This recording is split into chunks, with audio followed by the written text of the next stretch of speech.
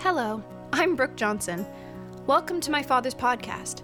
For this week's message, or any of the messages in our archive, subscribe for free on iTunes or wherever you get your podcasts. Bethel Christian Fellowship is a church that relies on the support of its community. We consider you a part of that community, and we would love for you to participate in our financial life. You can do that at our website at drcraigjohnson.org. Whether you're new to this space or a regular pod listener, we're glad you're here. We believe that this message will bring you hope, encouragement, and guidance. God bless you. Good morning, saints. Could we greet our streamers right now? Bless you. We want to thank you, boy. It's good to see you again. My goodness. Mike has always performed his magic, and our equipment was stolen last week. But Mike has got us up and running today. So can we put our hands together and thank God for Mike Fuller? We love you, Mikey. We love you. Everybody, welcome. Gretchen just handed me some freshwater pearls, and I want to greet all of our viewers today with some freshwater pearls. You remember the story of the pearl? It's the only God-made jewel. A little bit of irritation comes into the soft shell, and the clam cannot expel it. And so slowly but surely, it begins to coat that discomfort with nacre. It's a mother of pearl fluid. And through coating and coating and coating, all of a sudden, over time, as we coat the difficulty with a beautiful act of God's grace and mercy, you wind up with these wonderful things. Now, these are freshwater pearls. They're a little off in shape. We're used to the fake pearls. We're used to those perfectly round little Jackie O pearls, which actually are not. Those are man-made. Now, they will inject a difficult thing inside, and they will man-produce and manufacture those perfectly round pearls that you see at the mall all the time, but those aren't real. Those are man-made pearls. But I happen to be holding today, Gretchen, which, thank you, this is going in the offering. God bless her for her generosity. But freshwater pearls aren't perfect. They're a little oblong. They're a little bit off. But they are God-made. So today I want to just greet all of my God-made pearls. And beloved, the work God is doing in and through you has been difficult. And it has been painful. And it has involved discomfort. But slowly, slowly, God has been allowing us to cover all of those rough places with nacre, with mercy, with grace, and with kindness. And you are going to be linked together. And another thing about this necklace, we've all been individual pearls going through our process of development. But did you know Jesus is starting to bring his pearls together? We are living in a time today. We've got an interesting message. We're in our series on Samuel, but we're going to highlight for all my Samuels today a unique perspective of Samuel's life. He was an Ephraimite. Samuel was from Ephraim. What does that mean? You'll know in a minute. You can win your friends and impress your enemies. This necklace is a prophetic act. The Lord is bringing all of the pearls that you're called to be linked to, and he's bringing them into your life. One may be in England. You see, sometimes we forget that we're not being made in independence by ourselves, but we're the body of Christ. And the Lord is starting to put his necklaces together and his bracelets together. And he's calling from the east, the west, the north, and the south. All the people we need in our lives that we've never had in our lives before are on the way. So get the coffee going and the donuts ready and put your welcome mat out, because the Lord is going to be uniting you with all of the pearls that are set.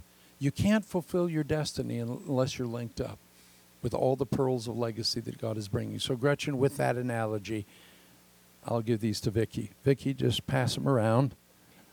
There we go. If they make it back, it's the will of God, Gretch. If not, there's trouble. Today, the age of Samuel, part 6.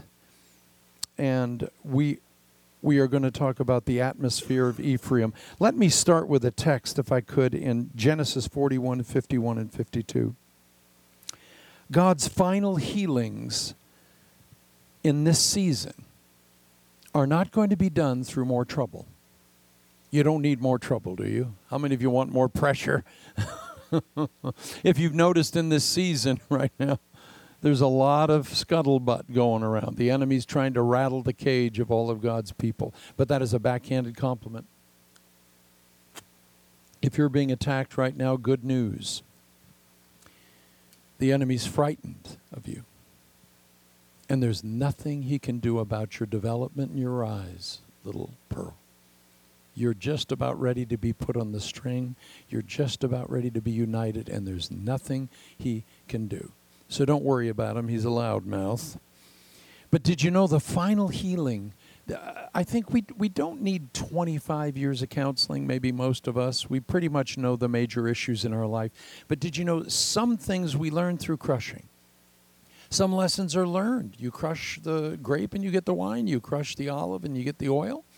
But certain blessings, and I would call them final deliverances and final healings, come through fruitfulness. There are certain healings that only come through blessing. You know what it feels like when all of a sudden you don't need to worry about that rent. You ever had an influx for a while? A little bunch of money comes in and you don't need to worry about absolutely everything. There's a sense of fullness, and there's a delicious sense of, that feels good. Well, there are certain healings that only come through fruitfulness. Listen to Genesis 41, 51 and 52. It says, Joseph named his firstborn Manasseh and said, it is because God has made me forget all my trouble and all my father's household. Manasseh means to forget. To forget. Joseph, at the end of his life, in the midst of his fruitfulness, his destiny is fulfilled, every need is met. He names his two children. The first one is Manasseh. It means, you have made me to forget, notice, all the pain of my father's house. Some of us sustained a lot of pain in our father's homes. Family of origin can be a very devilish place as well as a safe place. But Joseph, at the cusp of blessing, says, you've made me forget all the pain of my father's house. And his second son's name was Ephraim.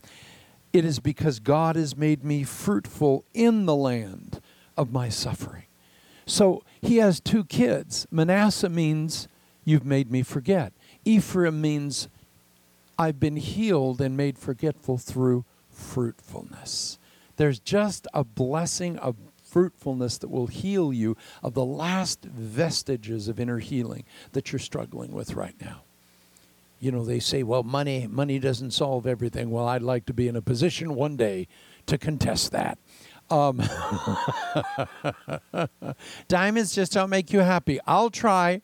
There's something, beloved, about healing. Ephraim, and look at the name Ephraim, because we're going to follow that name today. Because Samuel, the great prophet, and we're going through his life because every one of you in this season are Samuels. All my little Samuels, men, women, boys, and girls.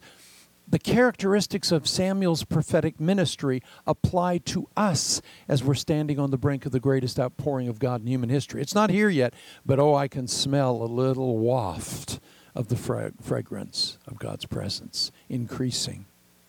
His presence is increasing, if you've noticed it.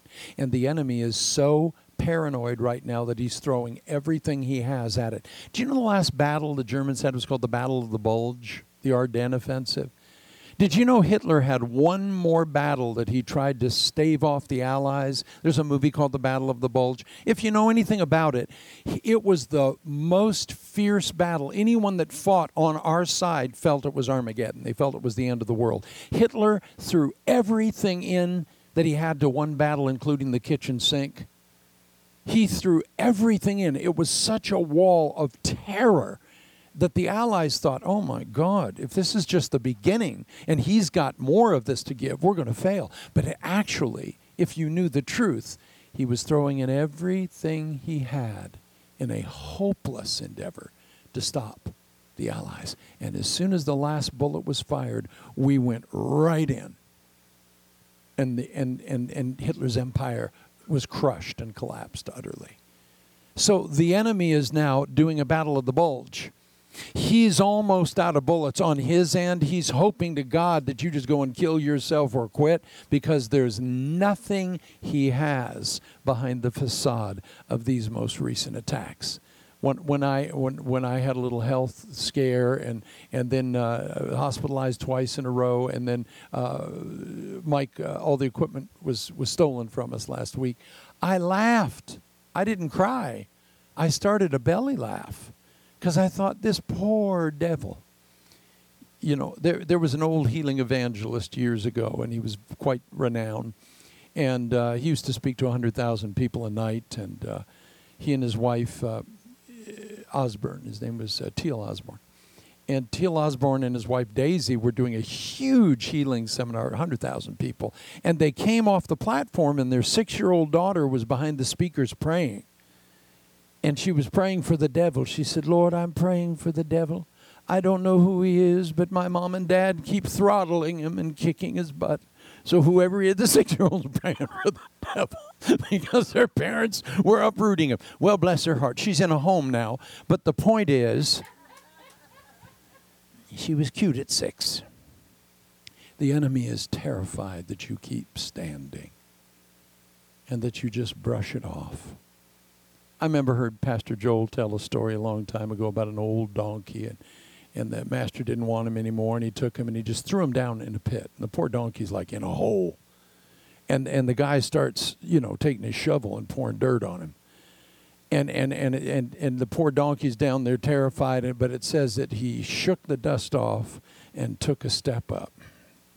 He shook the dust off and he took a step up. Beloved, shake it off and take a step up. It's our time now. Everything you've ever waited for, we're on the cusp. So don't let discouragement and disappointment rule the day. Shake it off. Take a step up. So today I want to talk about that fact of healing through fruitfulness. Think about it. If the last little bit of inner healing isn't a deliverance meeting where you have to spit up in a bag, or it isn't paying a therapist $100 for 20 minutes, and it happens to be just the Lord, just the wind of favor blows in your direction and some fruitfulness lands, financially, emotionally, spiritually, whatever it is. It's Ephraim. It's fruit. And notice Joseph says, you've made me to forget all the pain of my father's house through fruitfulness in the land of his suffering. God didn't take him out of Egypt. He blessed him in Egypt. He's going to bless you right where you are. You don't have to go seeking it somewhere at a conference. There's always 100 conferences going on. Have you noticed that? Come here, and it's the worship conference and the children's conference and the deliverance conference and the revival conference. I'm so tired of conferences. Dennis and I always talk together about, remember in the Gospels when the Bible says that Jesus blessed Peter and he said, go out and throw your net on the other side of the boat. Peter had fished all night. He was an expert of the Sea of Galilee. And he couldn't catch a fish. He has taken his expensive nets. He's washed them clean. He's folded them up. All right? He's going to go to bed. And the Lord Jesus comes up and says, Peter, would you go out again? And he's thinking, here, this preacher, he knows his area, but I'm Lord of this lake. There are not fish this time of day. But he says, Jesus, I'm a little tired, toiled all night and caught nothing. But nevertheless, at thy word, I'll go out. So he goes out and he throws the net on the other side of the boat. And all of a sudden, the net is teeming with fish and the weight is overwhelming and his boat begins to sink. Can you imagine fruitfulness in your life so wonderful that it would start to kill you? You're almost going to die for fruitfulness. It's not Craig coming into ER again with a blood pressure issue. He's coming in because he's so rich and so happy that he's passed out. And we need to give him some fluids to help him wake up so he can enjoy his blessing again. Peter's boat is under the weight of utter ruin, and then it says the other boats came around to help him. We only need the other boats to come around when there's fruit enough that's drowning us. But we keep calling boat meetings. You know what I mean? We're going to have another boat meeting on Tuesday. Come and join us. I don't want a boat meeting when there's no fish in the net. I don't want people giving testimony of how there was fish in the net. When I was 12, there was so much fish in the net that we all died. You know, okay. I don't want to hear testimonies about what God did in the 40s and the 50s and the 60s. I don't want to keep calling boat meetings when there's no weight and there's no reason for us all to get together. But when those nets were filled with fish to the point of sinking Peter's boat, I think Peter was scared and happy all at the same time. What a rush. So the Lord is bringing the final healings that we need, but he's going to do it through fruitfulness.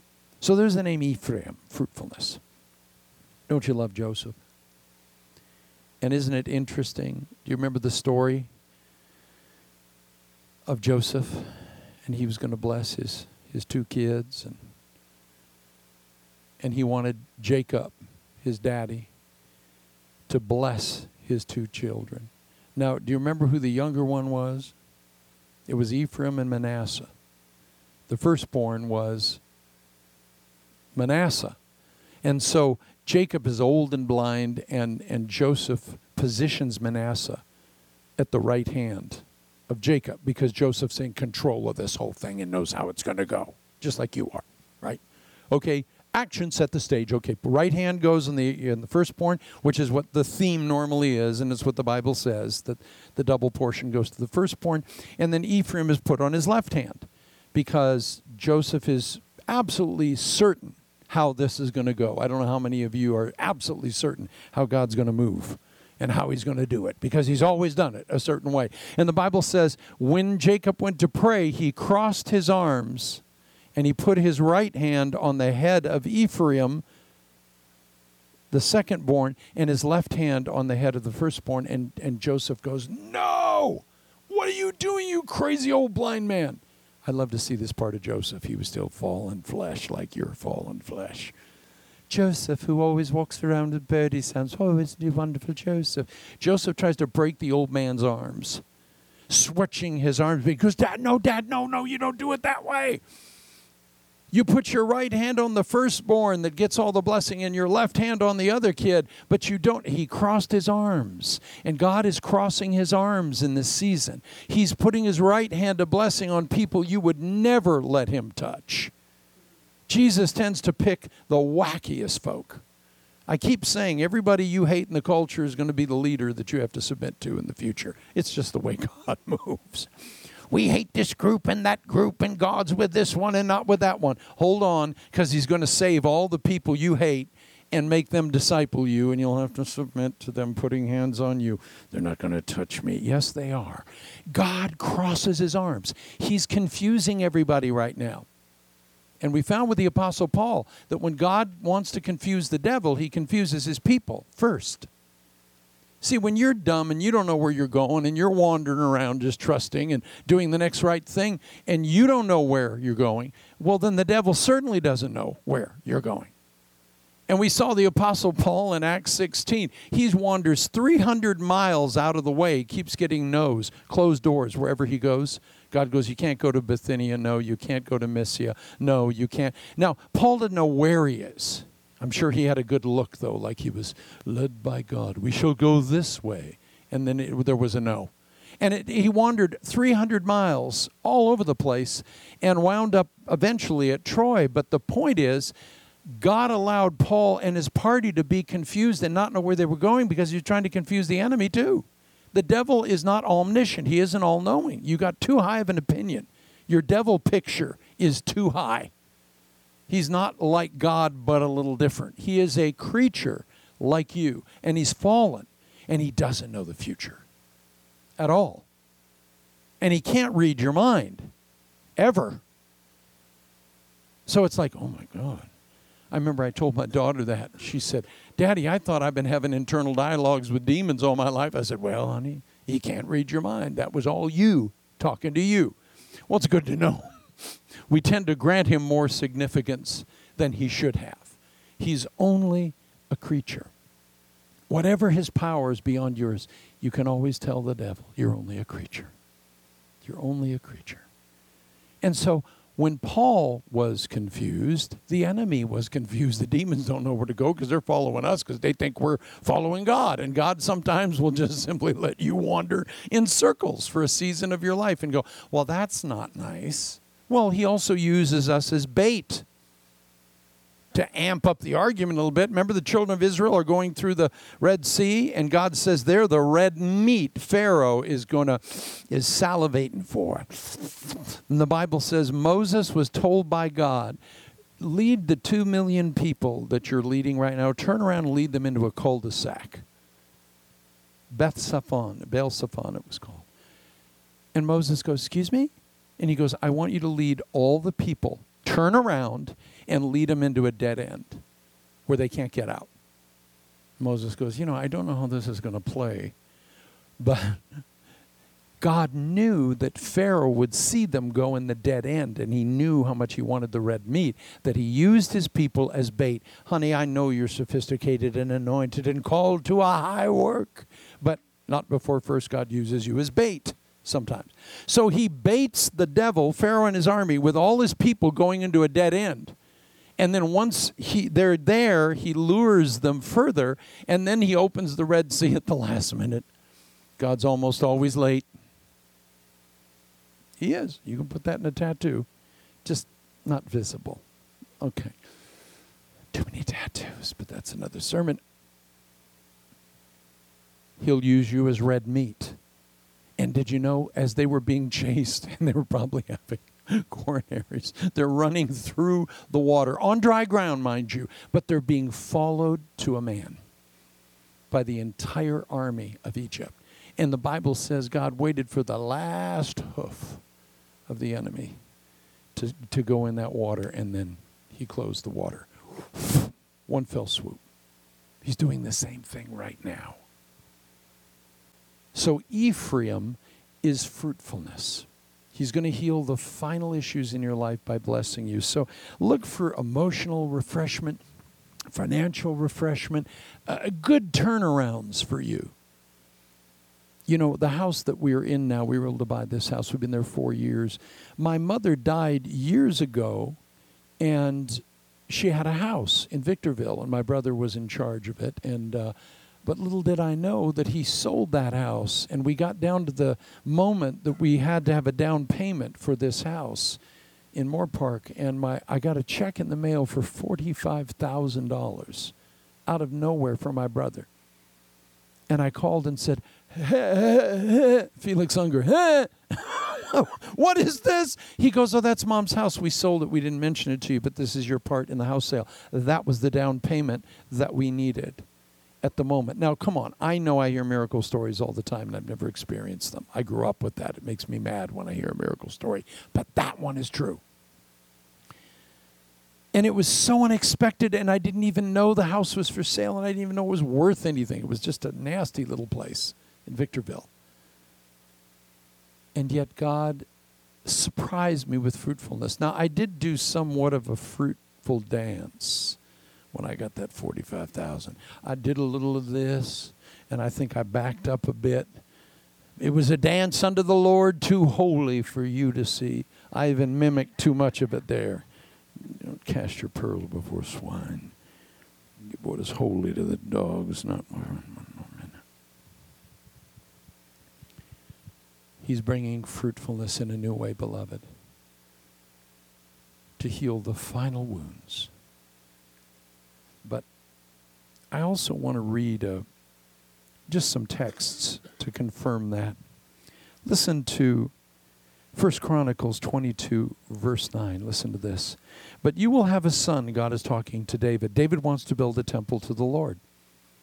David says, look at all the fruitfulness I have been given. Look, I have a palace made of cedar. I'm sitting here, and there's the old Ark of the Covenant out there in a tent. Why is the Lord in a tent? I want to build a house. Great idea. Have you ever had a good idea? Good. And a God idea even.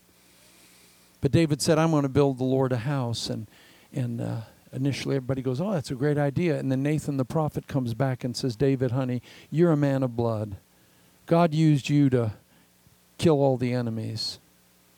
But you're going to have a son. Listen to what he says in 1 Chronicles 22:9. But you will have a son who will be a man of peace and rest. And I will give him rest from all his enemies on every side. His name will be Solomon, and I will grant Israel peace and quiet during his reign. Get this image in your mind. Peace on the east, west, north, and south. Can you imagine? 2 Samuel 7:1 says, and it came to pass that God gave David rest from all of his enemies, east, west, north, and south. Savor that. What would you do if you woke up and there was peace on the east, the west, the north, and the south, up, down, in, and out? And then listen to 1 Kings 5:4 and 5. But now the Lord my God has given me rest on every side, and there is no adversity or disaster. I intend, therefore, to build a temple for the name of the Lord my God. This is Solomon talking. As the Lord told my father David when he said, your son, whom I will put on the throne in your place, will build the temple for my name. Notice the conjoined imagery of rest and building. Rest first. You've got to have peace on all four sides of your kingdom before you can lay down, in order for you to sleep, in order for you to dream, in order for you to build.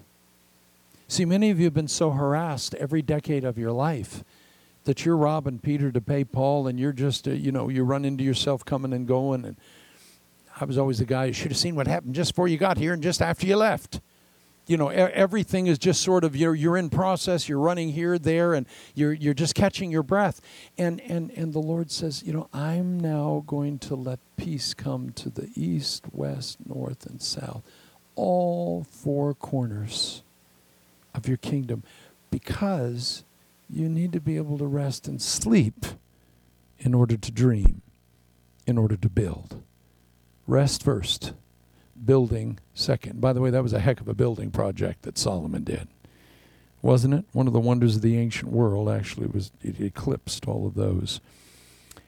Let me just read another flavored verse here. Joshua 21:44. And the Lord gave them rest round about, according to all that he swore unto their fathers, and there stood not a man of all their enemies before them. Isn't that delicious? Rest. Ephraim, fruitfulness. Joshua 23:1, and it came to pass a long time after that the Lord had given rest to all Israel from all their enemies round about, that Joshua waxed old and stricken in age. Are you hearing the theme? So the name Ephraim speaks of fruitfulness, right? So when you hear Ephraim, you need to go, oh, Ephraim was the fruitful son that healed Joseph of all the pain of his father's house. Okay. So when you hear there's a tribe of Ephraim, and they wound up being the bodyguards of the Ark of the Covenant. They used to protect the Ark. Well, it says Samuel. Now, we've been looking at his traits. He's a prophet. He's a seer. He functions as in a priestly capacity. He's a Nazirite. He wears all these hats, which is what we're unpacking every week. But the one I'm going to unpack, which I've never heard unpacked before, is he's an Ephraimite. Now, it's interesting. There are 3 judges in the period of the judges. The 4th judge, the 11th judge, and the 15th judge. Deborah. And the strangest man you're ever going to hear about, and you know you're going to hear it from me. Craig always teaches from these obscure passages. Yes, he does. And here's the best one I've done in years. We're going to talk about the atmosphere of Ephraim. Samuel was from Ephraim. What does that mean?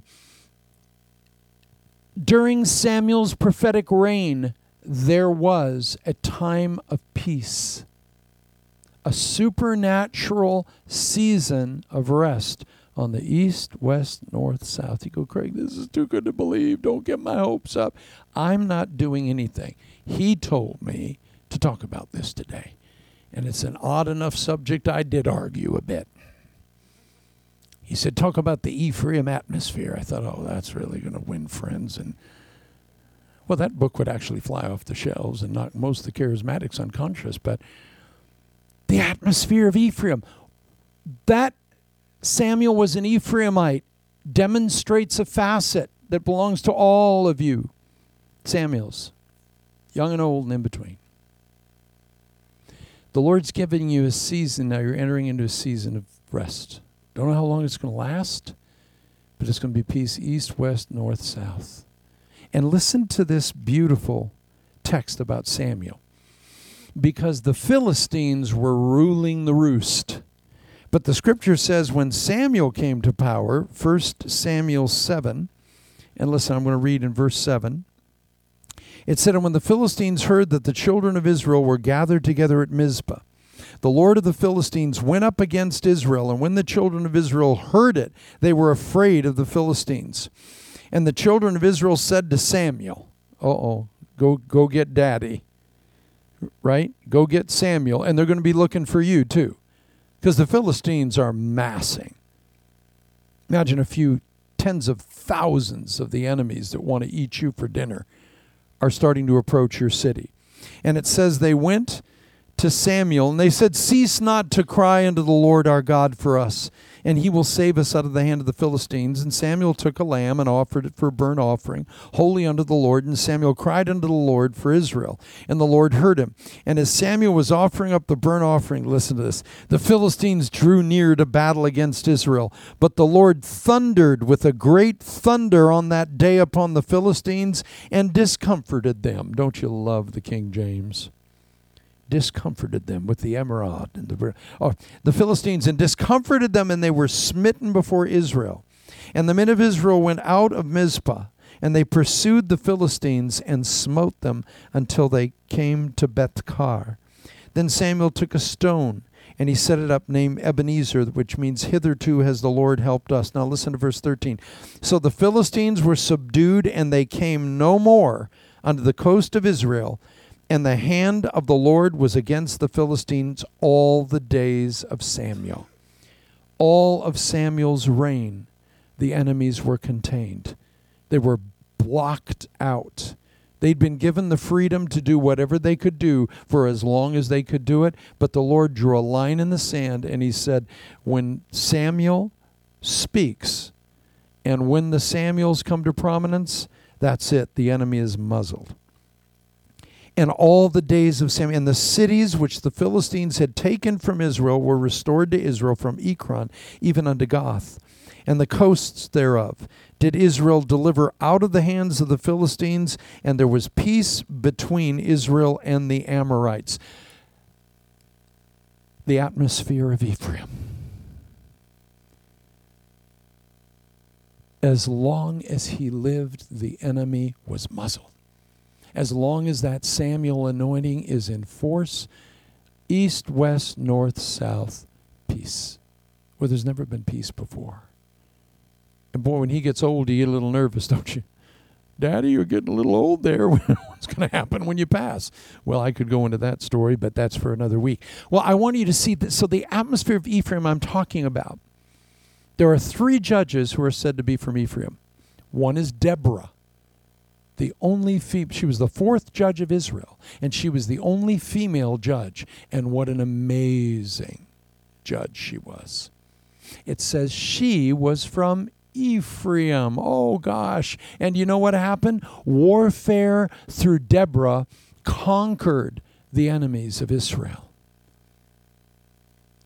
Deborah was from Ephraim. Deborah herself bore the atmosphere of peace. And the scripture says that she lived 60 years, she reigned. 20 years of battle and 40 years of peace. It says when Deborah was done battling, and you know she supported manhood. Deborah lifted up Barak. Deborah was the only woman judge, but she is always seen encouraging and refreshing manhood. Barak was a sort of a weak leader, and he was sent out to battle, and he said, Deborah, I'm sorry, I can't go, but if you go with me, I can go. And she didn't rebuke him. She said, I'll go with you. Deborah, her name means a bee. You're a bunch of bees, Bethel bees. You're always extracting the best out of everything and cross-pollinating everything else. Come on now. She was a bee, but she was from Ephraim. So you see the same pattern after warfare, extensive warfare. And her season is where Jael nailed the head of Sisera into the ground. Amen. You know, I always love that one. Everybody's asleep until that part comes up, and they go, yeah, the woman did what? Yeah. It was Jabin. It was the 900 chariots, right? I mean, Deborah, on her watch, saw a manifestation, almost went to Dick Mills, saw a manifestation of evil that was paroxysmatic. She saw more hassle in battle, but it ended in peace for 40 years. Notice that fragrance of Ephraim. So she's the first judge from Ephraim. Whenever you see a judge from Ephraim, you see that catastrophic peace on the east, west, north, and south. And that's why the Lord's saying to you today, I'm going to bring peace to all four corners of your life now. That's the heritage of Samuel. It's the heritage of those from Ephraim. And of course, my favorite now, a man you've never heard of in the Bible and never will again. The 11th judge of Israel, hallelujah. After Deborah, we have Abdon. Abdon, his name means service. Judges 12:13 through 25. He was the 11th judge of Israel, and he is not known for military exploits. He couldn't carry a knife. But the Bible says he was from Ephraim. Our second Ephraimite. And he bore the atmosphere of Ephraim. He only reigned 8 years, but he had no military prowess. But what he had was fruitfulness beyond comprehension. This guy had 40 sons, 30 grandsons, and 70 donkeys. Yeah, 40 and 30, and of course 70. Now, Rick, you have to add that to your list now. That's his favorite text. This guy could not shoot a BB gun, but he had a fruitfulness and an influence and a multiplication. It was just insane. Do you know how many women there are? And this doesn't even mention his daughters, right? Abdon the Ephraimite. Okay, he doesn't do anything for 8 years except probably sleep because he's exhausted. You know, daddy, grandpa. You know, it's like, but 8 years he's a judge, right? He doesn't fire an arrow. But the Bible says he just expands in influence. Legacy. You know, remember George Barna wrote the book, The Elephant and the Rabbit? Elephants are mega churches. They're unique. You can never get them to mate. You can play music, watch film, nothing. Nothing. You know, it's just like, are they not? No. But you put rabbits, you turn your back and get coffee and come back, and they've multiplied, right? And the book, The Elephant and the Rabbit, says small is the new big, right? Moving forward. Abdon just had to try to sleep and rest, and his legacy is expanding. It's that atmosphere of Ephraim, all right? Now, you've never heard of him, but isn't that delicious? By the way, I didn't mention, because he wasn't a judge, Joshua was an Ephraimite. Do you wonder if there's anybody that excelled at warfare and then brought utter and complete order and peace? All four sides. I read you the verse earlier. And it came to pass that just before he died, there was peace on all four sides, east, west, north, south. Praise God. It's the atmosphere of Ephraim. It's coming to you now. This is the season. You can't rest in order to sleep, in order to dream, in order to build, if you are fighting 24 hours a day, all four sides. Well, some of you, I can. Sleep like a baby. But we're not teaching me today. We're teaching Abdon of Ephraim. All right. So we have Deborah, the Ephraimite, Abdon, the Ephraimite, and we have Samuel, 15th judge of Israel. So the Philistines were subdued, and they stopped invading. Israel's history throughout all Samuel's lifetime, and the hand of the Lord was against the Philistines. Beloved, This is the most delicious little snapshot in the whole Samuel series, and we are in the age of Samuel, and it's going to go as long as I last. Amen. But today, the Ephraimite atmosphere. I just want to pray that upon you, beloved. It's been such a battle for years. And you know, God honored Samuel. He's honoring the Samuels of our generation. By the way, only the Samuels can lead this movement that's coming, because only Samuels can bear the weight of the glory that's coming. Yeah, you've been prepared your whole life to bear that weight. And if you aren't, it'll crush you.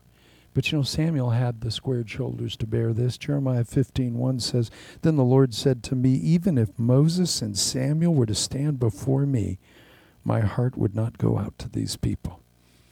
Samuel's mentioned with Moses, in league with Moses, as someone with squared shoulders, strong enough to, in his intimacy with the Lord, change his mind about things.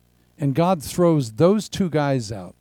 Even if Moses and Samuel were here, I wouldn't change my mind. Well, evidently they had some influence with the Holy One, right? And that's why your intimacy with him is the most important thing. People don't care what you know. They want to know that you care. And you know what? Facts are nice, but mercy and grace and just bearing the atmosphere of Ephraim everywhere you go, right? Not only are all four corners of your kingdom at rest, but you communicate that four-cornered peace to everybody, right? What if everybody you touched all of a sudden had peace in the east, west, north, south? 2 Samuel 7:1 said, "And it came to pass that David sat in his house, and God had given him rest from all of his enemies." Isn't that a beautiful, beautiful image? Psalm 99:6 says, "Moses and Aaron were among his priests. Samuel was among those who called on his name. They called to the Lord, and he answered." Intimacy is what Samuels have. They're not just Holy Ghost fat cats and Steve Stunnings and Rufus Glitterteeths. They bear an intimacy with the Lord, and they're not weird about it. I mean, Samuel was a great guy. I mean, people did shake, though, when he came in. Not because I don't think he was mean. I mean, we don't know how winsome he was, but the scripture says that everyone who met him shook because they knew whatever he said was going to happen. So he goes to Bethlehem to do an offering to visit the house of Jesse, and the leaders come and say, "Is it well? Is it well?" Because whatever he says next is what's going to happen. So he says, no, we're good. Oh, Lord. Now, these are the leaders also that came later and said, "We don't want you anymore. We want a king." So, amen. Leaders aren't the begin all and end all at all times. You got to judge them too. I want to pray for this beautiful presence to come upon you, beloved, right now. The atmosphere of Ephraim. You're a Samuel too.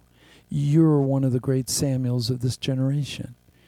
And part of that is going to be wherever you go, the enemy is bound. And wherever you go, you're communicating a peace in east, west, north, south. Not just because you have it, but because what you have you can give to others. Father, in the name of Jesus, I pray a beautiful, sweet touch upon your lambs today, God. Your mighty Deborahs, your influential Abdons, Lord, that just have to just sit and be prosperous. They just have to sleep as they make money, God. That you would bring a deep felt sense, finally, not just peace on the east, west, and the north, with one gaping window open or doors not quite locked. But Father, we pray that you would press the enemy out of our sphere of influence, squeeze the toothpaste out of the tube, and fill us up with a sense of Ephraim, Lord. Let fruitfulness heal the remaining woundedness of our life, Lord. No more trouble and sorrows, but let fruitfulness, blessing, and favor be the final healing balm to the souls and minds and hearts of your precious children. And Lord, we thank you so much that whereas so many hearing my voice have felt that the hedge in their life has dropped. Something happened somewhere somehow and dropped the hedge, and all the Job stuff has been happening. I thank you, Lord, that you're a God who can raise the hedge too. And you're raising hedges right now upon your precious children. The reason that they will have peace east, west, north, and south is because there is a hedge of thorns being raised up by your mighty hand to cover them and theirs. A hedge of thorns the enemy cannot even see us anymore. We're blind to him. So he doesn't even have a target to hit. And those and all that belongs to us will also be covered with the hedge, Lord, that you're raising right now. The very atmosphere of Ephraim, we receive it in the name of Jesus. Can you praise him for it? Can you receive it in Jesus' name? Wouldn't that be lovely? A weight of rest. Oh, my goodness, my goodness. You know, recently I had some health scares, but what's beautiful about it is it makes you a little more mindful. You know, mindfulness, like I've spent my life wandering through rooms 100 miles an hour with one eye covered. And just a speed, just a heightened pace. But when you have to slow down a bit, and it was a blood pressure related thing. By the way, thank you for all your prayers, which were symptoms I never had before in my life. So I'm used to usually, take an extra Diet Coke and boost myself or something. But the blood pressure symptoms were just loony. It was just sort of like you're drunk and you're toxic and it's just sort of just funky. But they regulated it, so it's okay. But what I pulled out of that now is I'm walking a little more deliberately, and I'm acting a little more deliberately. And when I pick Michael up, who's 120 pounds now, I'm bracing myself and lifting with the legs. Are you lifting with your legs? They don't know anything about it. I'm lifting with my legs. Because I pulled him a little bit and jacked my back up for 3 days and said, I'm getting your lessons, Lord. So I'm a little bit more deliberate. I'm a little bit more thoughtful. It slowed me down just enough where it's a blessing. It's a blessing. But what a thought that we've lived long enough to see the atmosphere of Ephraim. Samuel had it. He walked in it. He lived in it. Didn't even notice it after a while. But the Philistines could not do jack during his reign. So maybe God will put a bubble around the body of Christ in the Samuels of heaven just to extend that out. Thank you, Jesus. Well, amen. That's all I've got. Rick, do you have anything to share? Since we've got a live mic here and I'm done early. I'm done early. Ha! Rick says this is early. The smart aleck has entered the room. And there was going to be peace on all four sides of your kingdom. But come on, brother. I'm sorry to pull you up. I've done it all my life. So here's my favorite teacher in the world, Pastor Rick David. Yay! Thank you very much.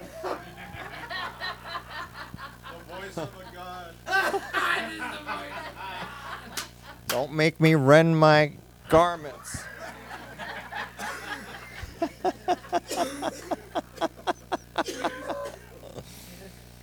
Well, I'm excited about the revivals I'm hearing about.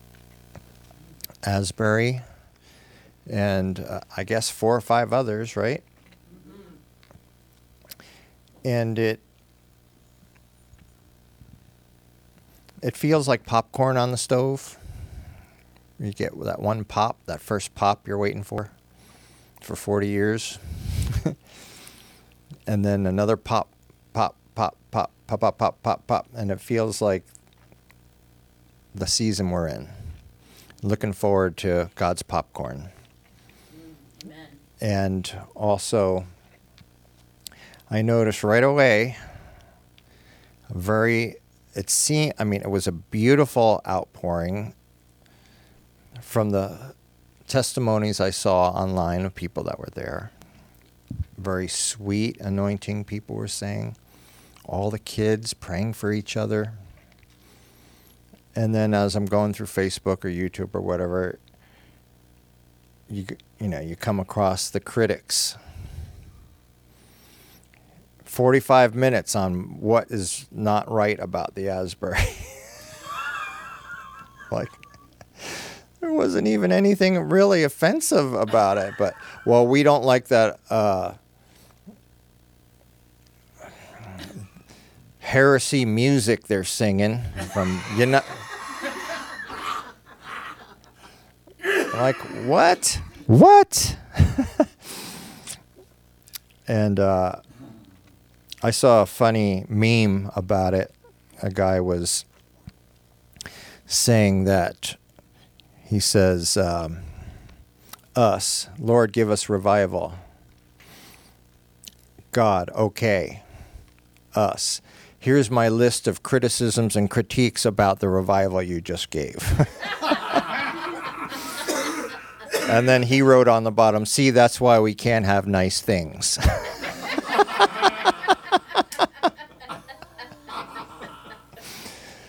So looking forward to this season very much, and seeing the popcorn bubbling off the stove. And I saw the movie, Jesus Revolution, and it's really was refreshing to see. It's Greg Laurie's point of view. I posted on my Facebook.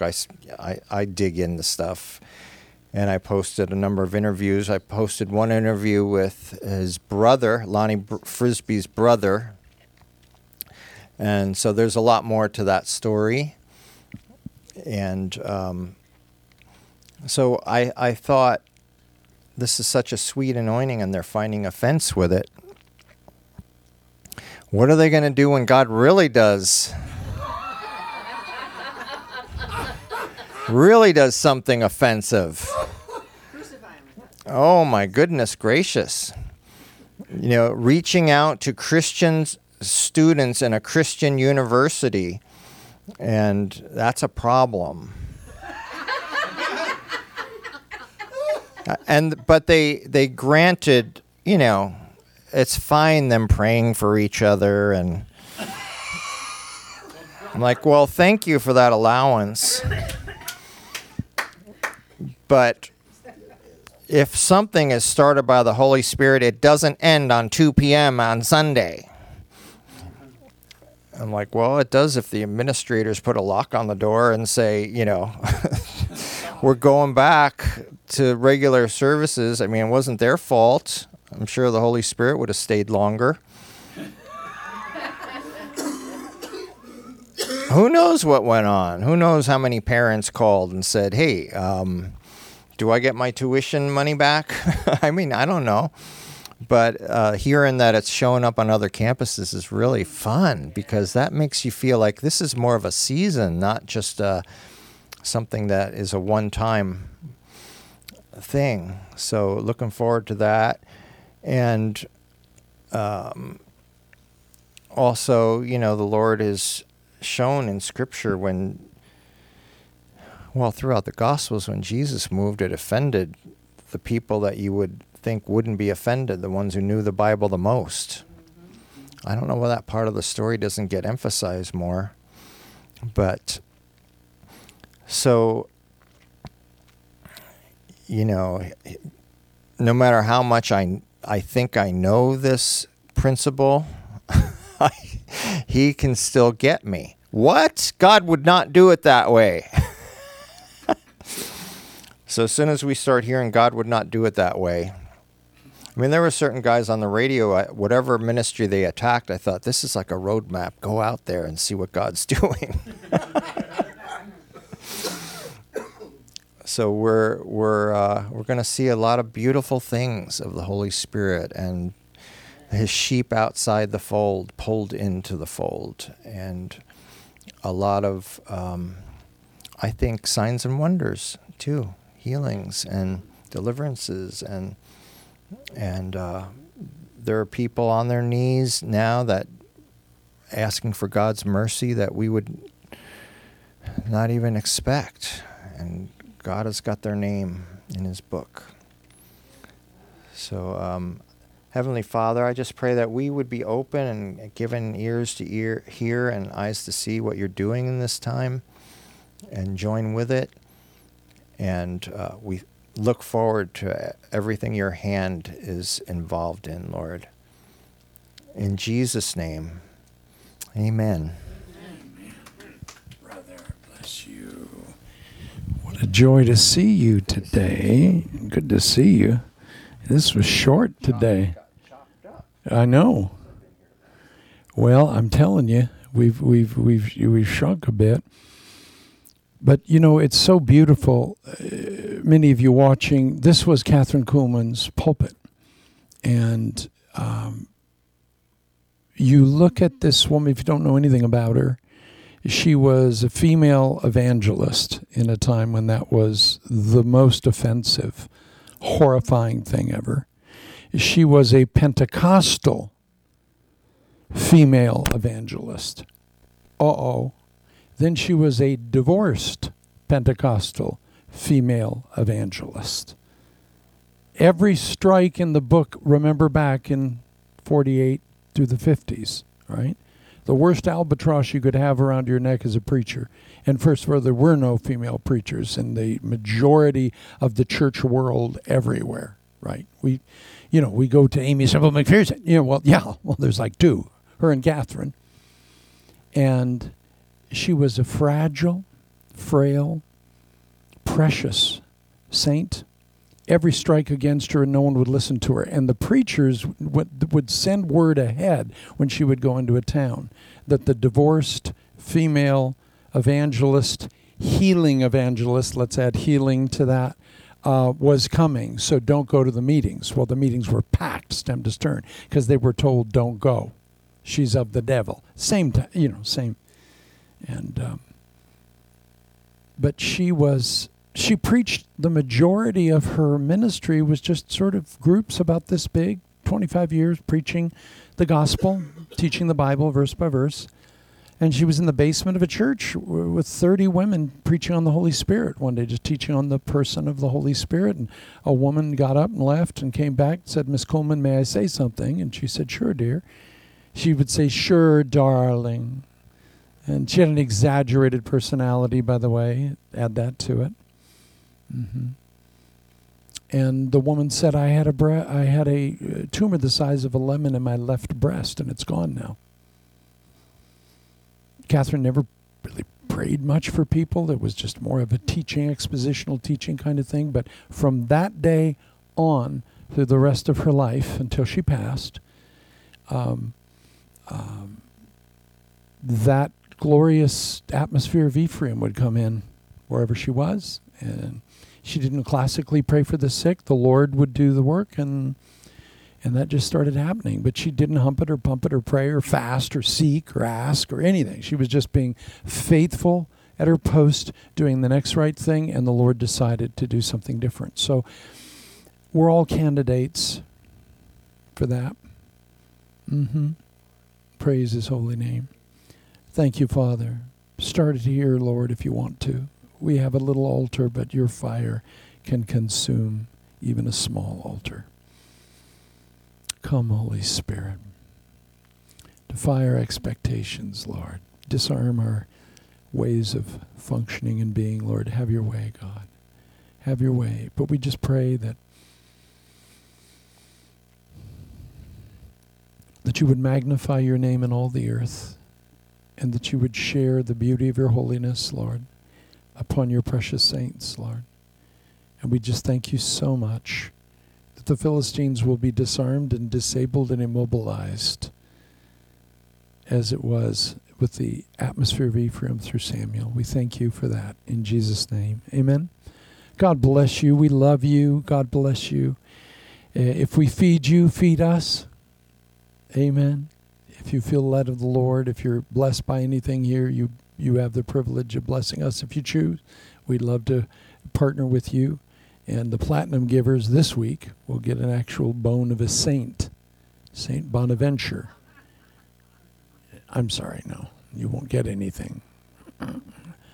Rick wanted that. He perked up for a minute.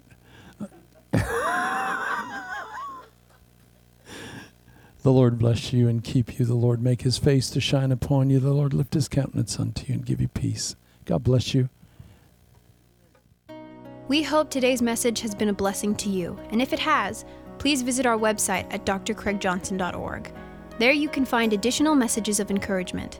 And if our ministry has been a blessing to you, please consider us in your ministry giving, as we depend solely on the financial assistance of our listeners like yourself. Also, please feel free to send any personal prayer requests. You can find us online at drcraigjohnson.org. God bless you.